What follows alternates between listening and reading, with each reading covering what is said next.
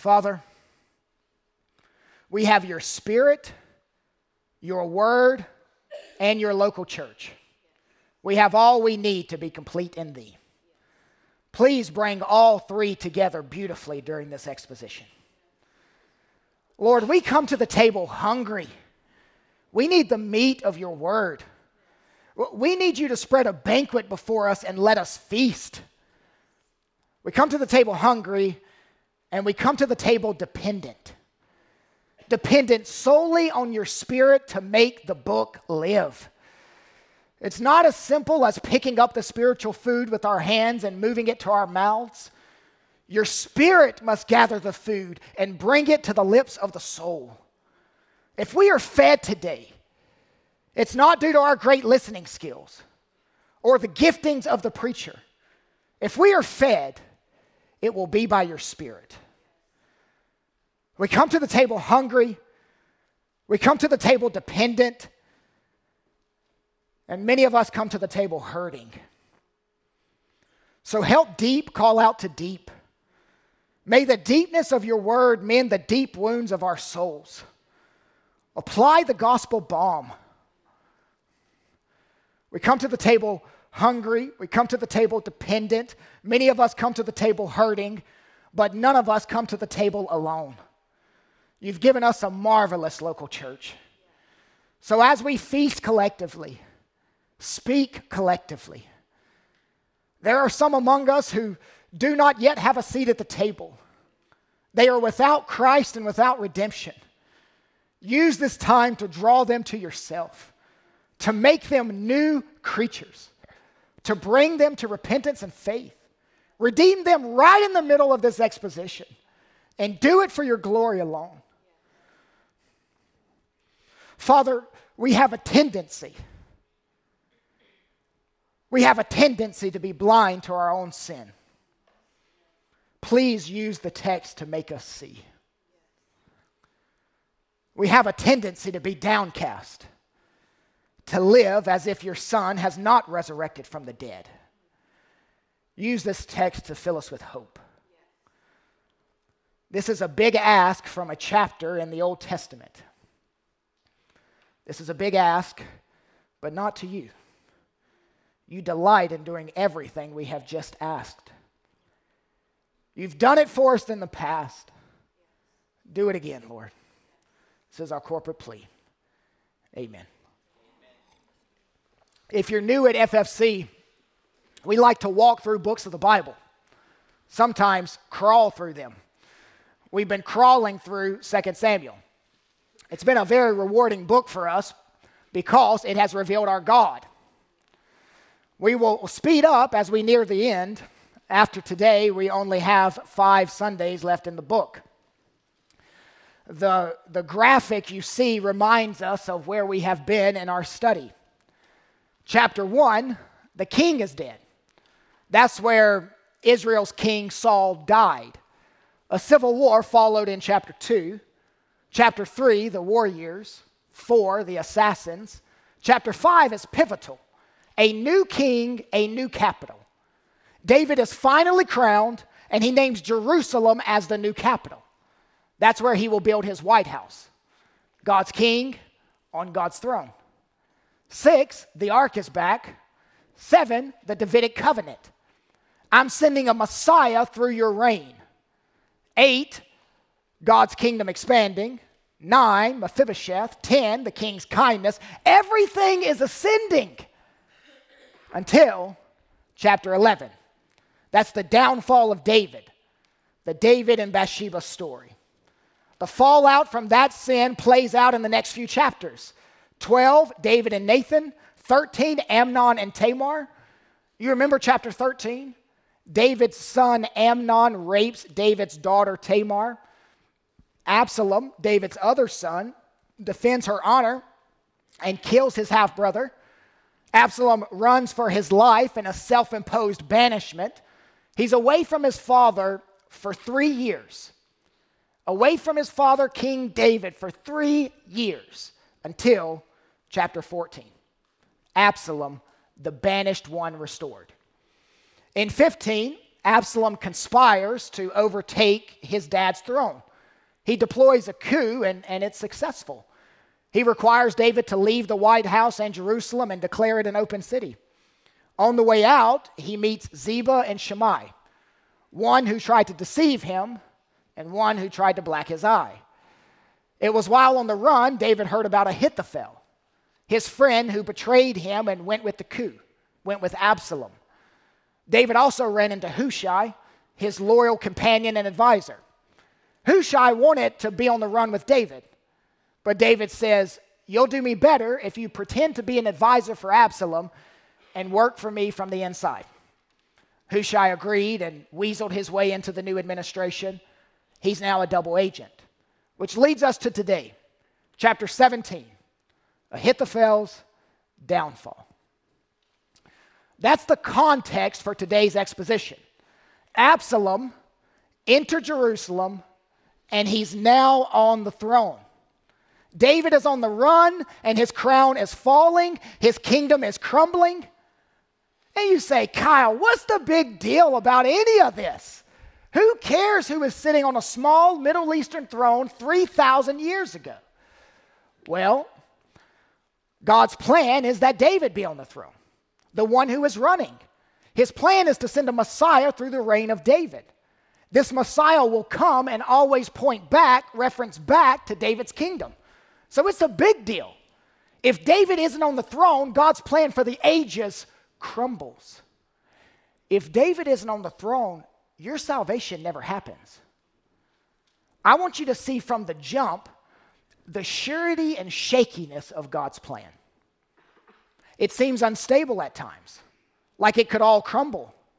But this chapter, along with all these Old Testament narratives, teach that God's plan is sure. It's the surety and shakiness of God's kingdom put on display. This has been God's way the whole time. When Jesus Christ was on earth, the night he was betrayed, all the yelling and the mocking and the beating of God's king, it looked very shaky. Until 3 days later, when Jesus came up out of the grave, and then suddenly, it looked very sure. The surety and shakiness of God's plan. Absalom is on the throne. He is surrounded by two advisors, Ahithophel and Hushai. The last verse of chapter 16 tells us all we need to know about Ahithophel. It reads, "Now in those days, the counsel that Ahithophel gave," listen to this, "was as if one consulted the word of God. So was all the counsel of Ahithophel esteemed, both by David and by Absalom." Ahithophel's advice is gospel. It's like God was giving it. Now, that advice, that counsel, is against God's king. So you have perfect military strategy, perfect brilliance against God's ultimate plan. It seems like God's unfolding drama of redemption is a bit shaky here, until you realize that God has planted a mole in enemy camp. Hushai is a double agent. Illustrated on the graphic here by the stash. Matthew creates these images for me, and I think this is some of his best work. You see the providential working of God to install Hushai into Absalom's circle of advisors. This made Absalom vulnerable to conflicting advice. God lays the groundwork for a fateful clash of counselors. Now that's the context. You need that before we get into the text.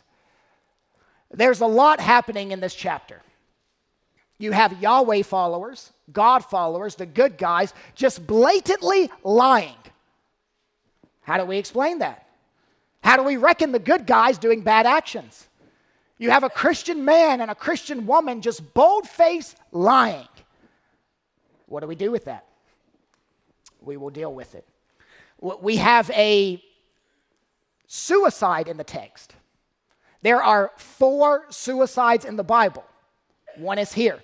For those of you who have been so discouraged and so down that you've considered suicide, I think there's help in the text for you. Then you have, worst of all, some PKs, some pastors' kids causing trouble in the text. No surprise there. Pastors' kids being chased and hiding in a well. Will they make it? Will they get caught? Is it okay to lie under certain circumstances? We're going to deal with all of that. Just a lot of random stuff in the text, random events that God will use to make us mature in Christ. Here's the outline. A war council, verses 1 through 14. A narrow escape, 15 through 22. A wilderness table, 23 through 29.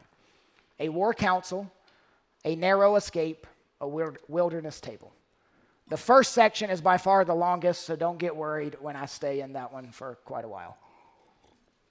We'll begin with the war council. Powerful Israeli military men around the table, and they are hearing ideas from generals, advisors, military counselors on what to do next. Verse 1. Moreover, Ahithophel said to Absalom, "Let me choose 12,000 men, and I will arise and pursue David tonight. I will come upon him while he is weary and discouraged and throw him into a panic, and all the people who are with him will flee. I will strike down only the king, and I will bring all the people back to you as a bride comes home to her husband. You seek the life of only one man, and all the people will be at peace." Verse 4, and the advice seemed right in the eyes of Absalom and all the elders of Israel. Now, Ahithophel wants to take 12,000 men, 1,000 from each tribe of Israel, so it will appear all tribes are united against David. And he wants to move out tonight. Not in the morning, tonight. His war strategy is to strike while the iron is hot. David left Jerusalem in a hurry, and he's dead dog tired. He's weak physically and emotionally. His team is disorganized, fatigued, and hungry from their unexpected escape. They are vulnerable. David's never been this vulnerable before, and he will never be again. Ahithophel will have 20 times the soldiers. He will overwhelm David with numbers. He has the element of surprise on his side, and he has a narrow objective: kill one man. His battle plan is careful, calculated, and concise. He will be in and out and back by sunrise. He doesn't see any need in fighting all of David's 600 men. He wants to deploy a surgical strike and kill David only. Once David's dead, his men will scatter like roaches when the lights turn on. When it all clears, they will come back and be loyal to King Absalom. Ahithophel laid out his military strategy, and then he left the room. Look at the faces of all the people around the war council table. They love his idea. It is succinct, clear, understandable. It's an unbeatable strategy. How could they not love it? It's like it came from God. It would have received top praise from any of today's military strategists. Church, let's do something a little different. Let's do a little Q&A with Ahithophel. A little question and answer time. Let's try to get inside of his mind by asking questions. Ahithophel, who are you? And what do you do? I advise kings on war strategies. When they are cloudy and they need a situation to clear up, that's where I come in. I'm never wrong. In fact, there's a saying going around about my work: consulting with Ahithophel is like consulting with the Word of God. My counsel is esteemed highly, as if God himself spoke it. I recently changed employers. I work for Absalom now, King Absalom. He's young, athletic, quite a politician, if I may say so myself. And he's got the people wrapped around his finger. He just successfully deployed a coup. He took over the throne and sent the previous king packing. He's out there in the wilderness. I hope he dies out there. In fact, I hope to kill him out there. I hate David. With the fire of 1,000 flames, I hate that man. Ahithophel, why do you hate David so much? What's your motive in all this? Why turn on him after years of friendship? I used to work for him for decades. I advised him on matters of war. Then one day, my granddaughter's husband died in battle. His name was Uriah. He died on the front lines performing a really bad tactical move, which is surprising because he never made mistakes on the battlefield. At the funeral, I saw King David speak to my granddaughter, Bathsheba. He gave his condolences, but they looked at one another in an unusual way. About a week later, he calls for her and they get married. The king already has a house full of wives. About 8 months later, she gave birth to a baby boy. 8 months. The timeline doesn't match up. I had heard the palace whispers that the king had taken my granddaughter, Bathsheba, while her husband was away in battle. He impregnated her, then sent Uriah on a death mission to cover it up. Oh, Ahithophel, you must be so proud to have your granddaughter marry the king. What a good king to keep her from being a destitute widow, marrying the wife of a fallen hero. That king is a good man. Psh, good man. How about an adulterous man? How about a murderer? Some people call me a traitor to the crown. David betrayed me long before I betrayed him. All I can think about even now is that man dying. He knew Bathsheba was my granddaughter. She's young enough to be his daughter. I used to take her to the palace and let her walk around so she could see where Grandpa worked. The first counsel I gave when I switched sides was for Absalom, King Absalom, to take David's concubines and sleep with them on the roof, the very same roof where he seduced my granddaughter, Bathsheba. The prophet Nathan told David that what he did in the dark, a new king would do in the light. I'm glad I helped to fulfill that prophecy. I'm just stepping out of the war council going on. King Absalom, he wanted my godlike advice on how to pursue and kill David. I'm a bit of a secret weapon, and David knows it. He's got to be panicking. I can't wait to lead the troops myself, track down David, and right before I kill him, look him in his eyes and say, you never deserve to be God's king. And any king who messes with my family will pay the price.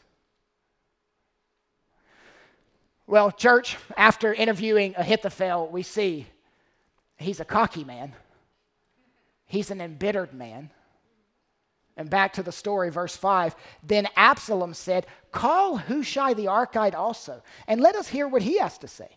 And when Hushai came to Absalom, Absalom said to him, thus has Ahithophel spoken. Shall we do as he says? If not, you speak. Now, beloved, you may be wondering with me why Absalom is asking Hushai's opinion if everyone on the war council loves Ahithophel's plan. I can't explain that. It makes no sense. Everyone around the table says, what a great plan. That's exactly what we need to do. Thumbs up. Let's implement it tonight. Then Absalom says, I agree. Let's ask Hushai what he thinks. Verse 7. Then Hushai said to Absalom, this time the counsel that Ahithophel has given is not good.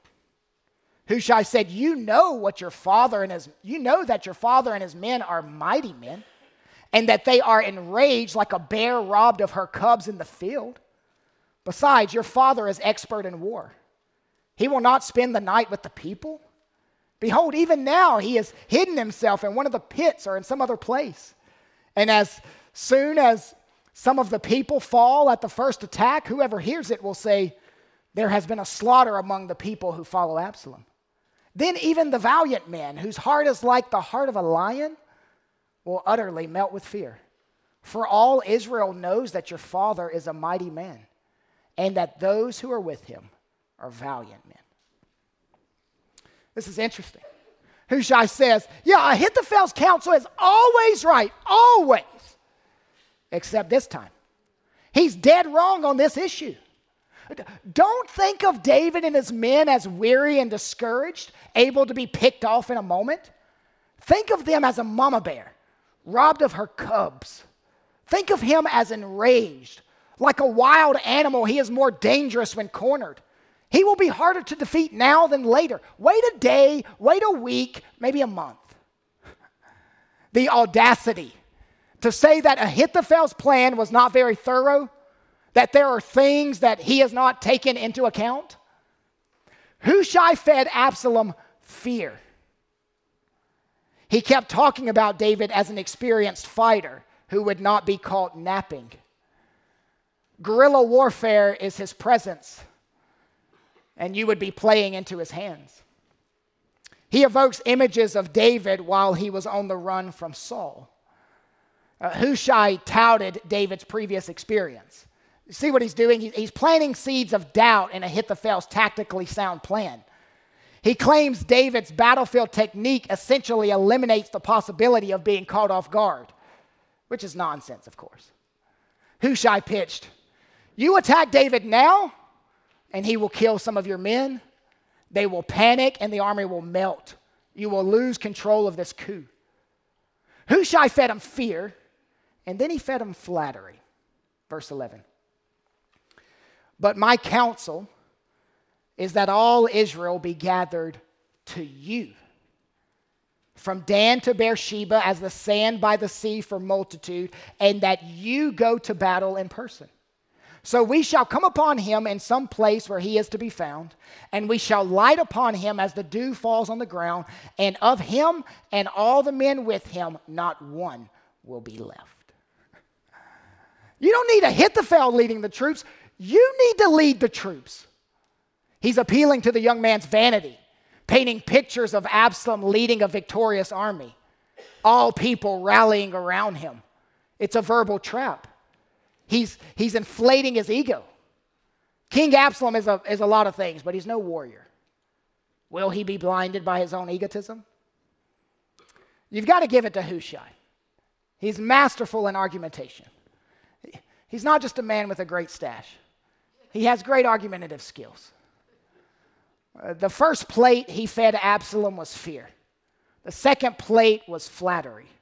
The final plate is rhetoric. He employed vivid descriptions, striking metaphors. David like a bear robbed of her cubs. Even saying Israel's lion-hearted men would run away when they see David in the wilderness.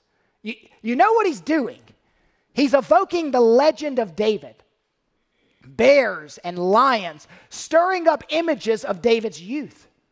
He's acting like he's the David of old, when he's just old David. Yeah, he's on the run, but he's not running very fast. He's in his 70s. Hushai spins his web of conjectures, all of which are flimsy. He contests Ahithophel's military strategy isn't comprehensive enough. It's too small-minded in its scope. He argues for total annihilation. When the smoke clears, not a single survivor walks away. Even in verse 13, contesting that if King David escapes and retreats into some city, that Absalom should take ropes and attach them to grappling hooks and then pull the city walls down. Not a wall left standing. The way Hushai eloquently belittles Ahithophel's war strategy and then gives his own, he debunks sage counsel. What is his angle? He's allowing David precious time to escape. Waiting means Absalom loses the element of surprise. He's infiltrated the ranks to do just this: feed Absalom bad advice. Verse 14. And Absalom and all the men of Israel said, "The counsel of Hushai the Archite is better than the counsel of Ahithophel. For the Lord had ordained to defeat the good counsel of Ahithophel, so that the Lord might bring harm upon Absalom." This is a powerful verse. A hand turned Absalom's heart without him being aware. The hidden hand of God is working out his purposes. And it's not just Absalom, but all the men sitting at the war council table. Everyone flipped. God is working behind the scenes, in the scenes, beyond the scenes, through the scenes. Hushai, of course, wanted to buy time so David could get away. God's sovereignty is often happening through decisions made so naturally, so freely, so humanly, but God is behind it all. Which leads us to this truth. God reigns sovereign over your life. God reigns sovereign over your life. Church, trust his sovereign activity. He lays out plans for kings and kingdoms, presidents and nations. Don't go on many tirades talking like, well, I don't know what's going to happen in the future. We are sitting on the couch watching the demise of Western civilization. Why are you so bent out of shape, running around fearful? God can get into any war council he desires. He can flip a strategy in a moment. Well, I'm stressed out over evil, Kyle. Why? Why are you stressed about things that God has ordained to defeat? Here's some pushback on God's sovereignty that is common. Well, yes, Kyle, I know God was sovereign over these Old Testament events, but that was just so that he could line up the very moment to get Jesus into the world. Beloved, it's not like God's plans stopped at the birth and resurrection of Jesus Christ, that he carefully moved pieces around up until that moment, and then now he just sort of stands back and lets things happen today totally outside of his control. That's not happening. God is always sovereign.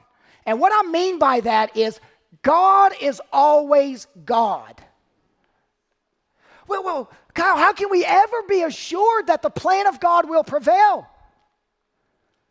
Because it's God's plan.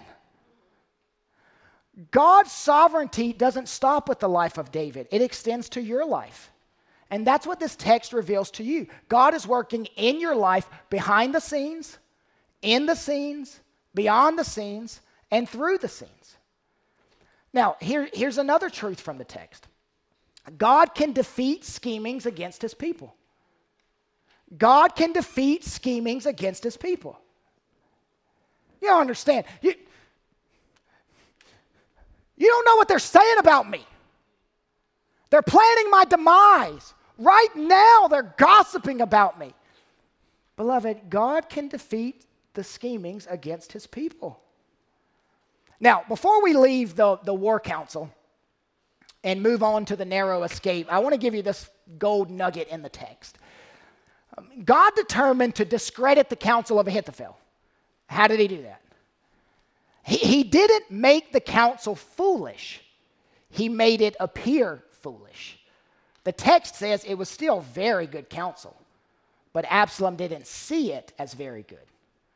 The Lord had ordained to defeat Ahithophel's counsel by causing Absalom to seek secondary advice and to view that bad advice as good. Now let's bridge to the narrow escape. Hushai didn't know verse 14 happened. That verse is the writer's aside to the reader. Hushai thinks the war council could and should take Ahithophel's advice and pursue David tonight. So he begins an underground communication network to tell David to flee. He sneaks off and passes an underground message. He tells the other two moles in Absalom's kingdom, the priest, Zadok and Abiathar, verse 16, "Now therefore, send quickly and tell David, do not stay tonight at the fords of the wilderness, but by all means pass over, lest the king, David, and all the people who are with him be swallowed up." And in other words, David, you can't camp out. It's too dangerous. You must keep going, keep fleeing, wade across the river tonight. Verse 17, "Now Jonathan and Ahimaaz were waiting at Enrogel." Now these were the two sons of the priest Abiathar. "A female servant was to go and tell them, and they were to go and tell King David, for they were not to be seen entering the city." Hushai gave the message to the priest. They gave it to the young lady who would give it to the priest's sons. It's a communication chain. Verse 18. But a young man saw them and told Absalom. So both of them went away quickly and came to the house of a man at Bahurim who had a well in his courtyard, and they went down into it. These two PKs, priest kids, pastor's kids, are in trouble. Despite their stealth, they've been outed as messengers for the opposing army. Their cover had been blown. They run to the house of a known David sympathizer. He's moderately wealthy. He has a well in his backyard. He allowed the two PKs to hide in it. And his wife, verse 19, spread a covering over the well's mouth and scattered grain on it, and nothing was known of it. She made it look like the well was a place where you dried grain in the sun. She covered and camouflaged it with the boys inside. She puts a board over top of the well, pulls chairs around. It looks like a table in the backyard. Now, what this wife doesn't notice is that across the street, there's a dark sedan with tinted windows. Someone snitched that her house was the hideout. And we see the scene unfold. They approach the house, knock on the door. She opens the door. She's wearing an apron, acting like she's baking. They demand to know where the traitors are. She acts flabbergasted. Well, I have no idea. I would never allow them to hide out in my house. Come to think of it, I did see two teen boys running that way across the brook. The men in dark suits and sunglasses bought the lie and went searching for them. She lied to them. She sent them on a wild goose chase. Once they were gone, the wife started moving the salt and pepper shakers and the plates. She moved the board covering the top of the well. The two PKs climb out and run to David and tell him the secret message from Hushai. How does David respond? Verse 22. Then David arose and all the people who were with him, and they crossed the Jordan. By daybreak, not one was left who had not crossed the Jordan. Now, fleeing Jerusalem, fleeing the capital, I'm sure everyone in David's entourage would have relished in a good night's sleep. But instead, they make the dangerous trek through the rushing water of the Jordan in almost total darkness. Was it a needless journey? Maybe. Absalom didn't end up taking Ahithophel's advice and going that night. He will wait another day, maybe a few days, and take all of Israel himself. For the two PKs, it's a narrow escape. Thanks to the lies of a housewife, which leaves us with the whopper of a moral conundrum. There's a lot of deception going on in this chapter. Hushai lying about the proper war movements to protect David, and this woman outright blatant lying to protect spies. No one is wearing white hats in this story. And it brings up an interesting question. Is it a sin to lie if you're protecting someone's safety? This story is reminiscent of Rahab hiding two spies in the book of Joshua. The unnamed lady in our text, this housewife, is another Rahab. Many similarities between the two accounts. To deceive someone is sin. But is it always a sin? Is it ever right to lie? Well, what about Corrie ten Boom, who during the Nazi occupation of Holland hid Jews in her home and lied to police when they came to the door asking if Jews were in the home? She lied to protect them from the concentration camps and eventual death. Some others in her day actually refused to lie and answered the police saying, yes, they are in the house. And the hiding Jews were then carried off in chains. These people refused to practice falsehood under any circumstances because to sin is a lie. I think Corrie's sister was one. She said if her truth-telling resulted in the arrest of an innocent person, then God would deliver that person through another means. That's a Corrie ten Boom example, but let's think about some others. What about undercover FBI agents? Pretending to be someone they are not. Can a Christian do that? Thomas Aquinas, who was maybe the greatest theologian in the Middle Ages, taught that there were three types of lies: officious lies, jocose lies, and mischievous lies. When confronted with the horns of this ethical dilemma, he invented categories. Officious lies are lies of necessity. That's what the Hebrew midwives did to protect the babies, along with Corrie ten Boom, the man and woman in our passage. Now, Augustine, whose head is in my office, not his literal head, it's a bust. Augustine chopped this argument down and said there is no such thing as officious lies. Derek Thompson said that for 1,000 years the church went with Augustine, and they believe there is never a case when a lie of necessity is called for. Officious lies, the belief, the teaching, teaches that the letter and the spirit of the law are not violated when deception is used to save a life. Jocose lies are lies told in jest. You might think of this as joking. Some of you ask me, how much can you bench press? 800 pounds on a bad day. In a pickup basketball game, is it a sin to juke left but then go right? No. This is jocose lies. Now, mischievous lies are lies told to harm people or to save face. This is how most of us view lies. Let me summarize this. I do think it's dangerous to get into what I call situational ethics. Your ethic changes according to the situation. However, I think this is clear. This is not armchair ethics. This is a matter of life and death. I don't think Hushai or the unnamed lady in our text sin with their lies. Now, let me prove that from the Rahab story. Rahab, like the woman in our text, lied to protect 2 spies. The book of Hebrews commends Rahab for telling a lie to protect the spies. Hebrews commends her faith.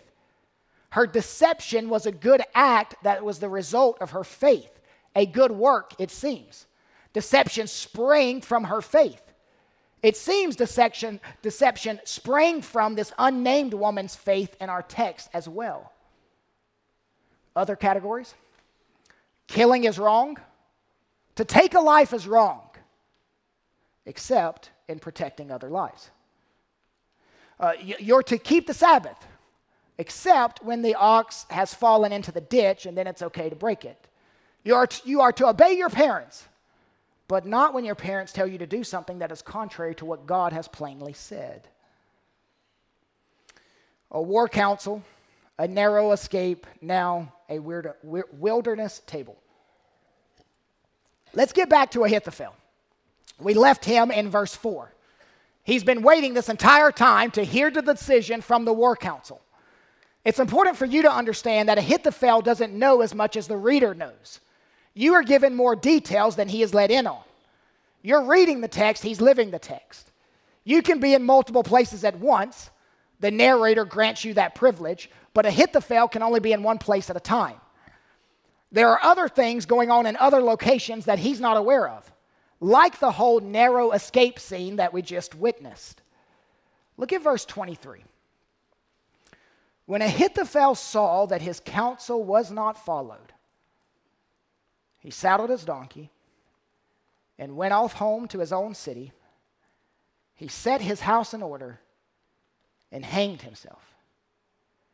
And he died and was buried in the tomb of his father. Ahithophel is unable to fathom why his advice was not followed. Ahithophel's plan was clearly superior.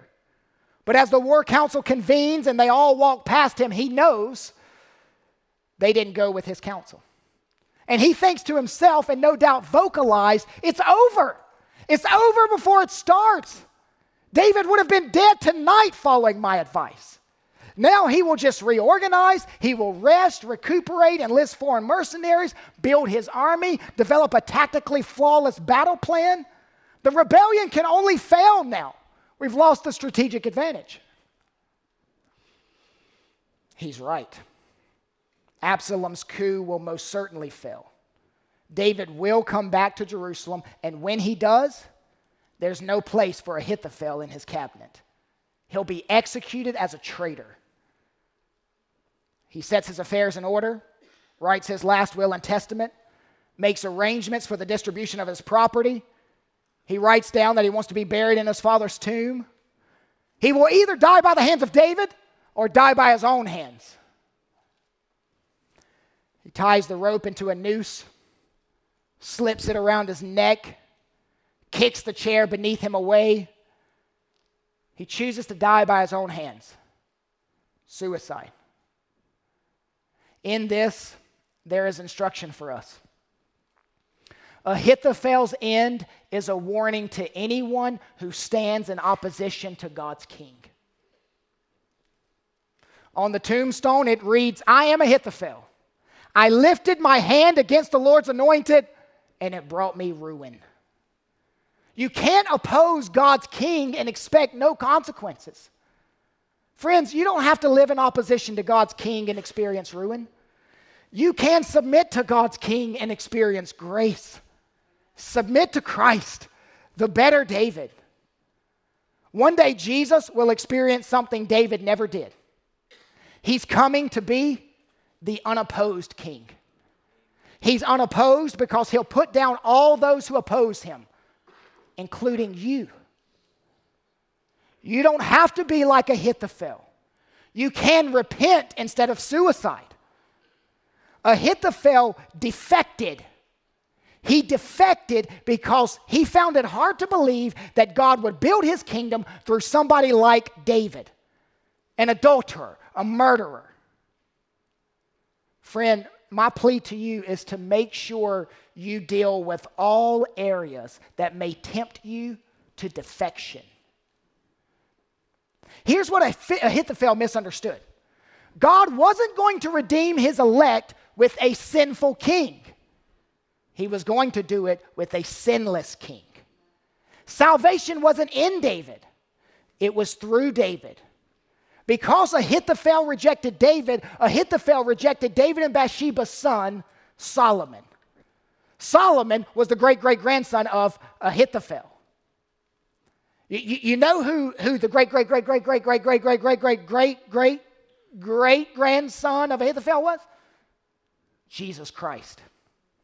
Because Ahithophel rejected David, he rejected great David's greater son, Jesus Christ. Two men hanging for two different reasons. Ahithophel hung for his own sins. Jesus hung for sins not his own. Ahithophel wasn't allowed to kill David because God was protecting that line. Actually, weirdly, protecting Ahithophel's great-great-great-great-great-grandson, Jesus Christ. Ahithophel had his house in order, but not his soul. Let's do a little biblical theology. Ahithophel lives in the Old Testament. Ahithophel 2.0 lives in the New Testament. Ahithophel lives in the Old Testament. Ahithophel 2.0 lives in the New Testament. Ahithophel is not the only man to have committed suicide after conspiring against God's chosen king. There's another. His name, Judas Iscariot. Ahithophel and Judas both died by suicide after betraying God's king.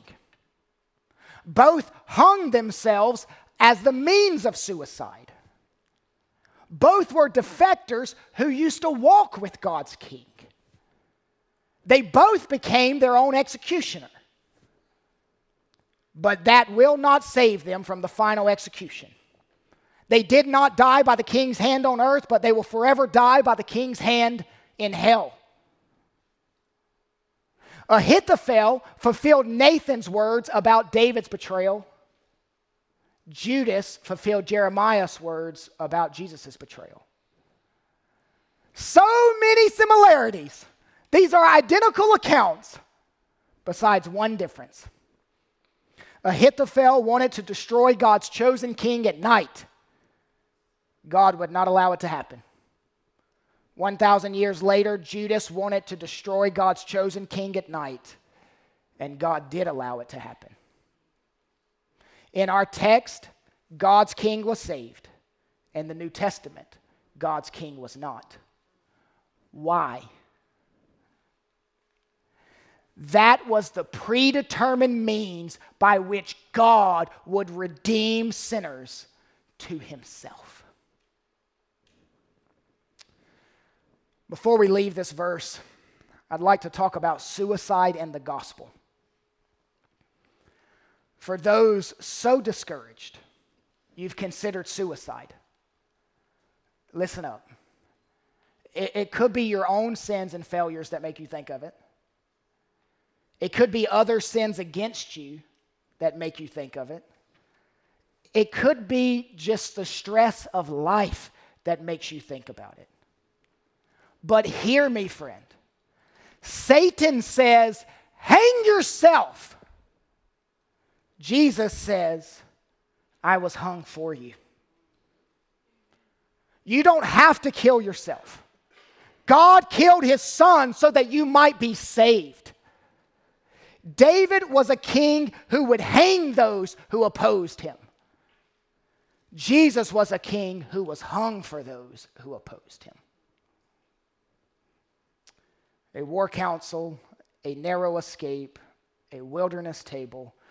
This chapter ends with David and his army making it to a safe place in the wilderness, and Absalom and his men preparing the forces for war.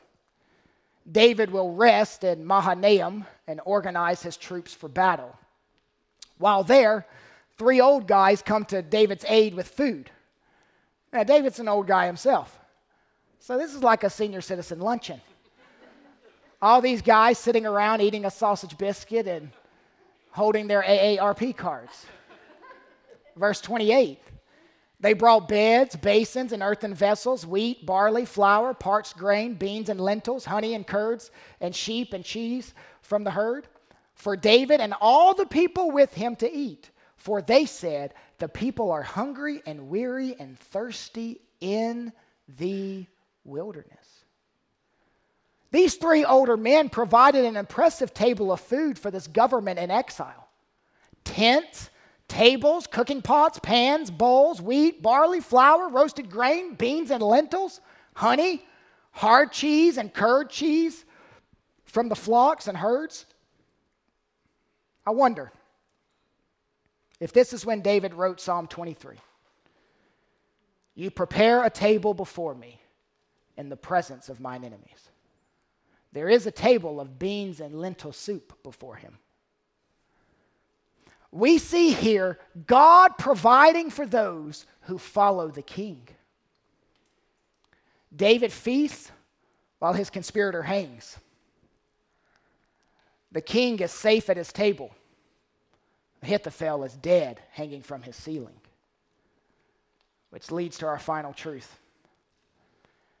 This is not the first time or the last time God has spread a table in the wilderness. This is not the first time or the last time God has spread a table in the wilderness. Each time he does this in the scripture, it points to the fact that God will sustain his people until he brings them home. Beloved, God will sustain you until he brings you home. Let's pray together. Father, thank you for spreading a table for David in his wilderness, and thank you for spreading a table for these dear people in their wilderness.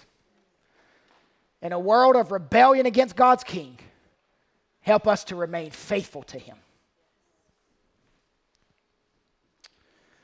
For those among us, for those whose bodies are giving out on them, help them to see Jesus who bled out for them. For those whose spouses stepped out on them, help them to see Jesus who never steps out on his bride. Thank you for showing us Christ from this text. He sustained us in this hour.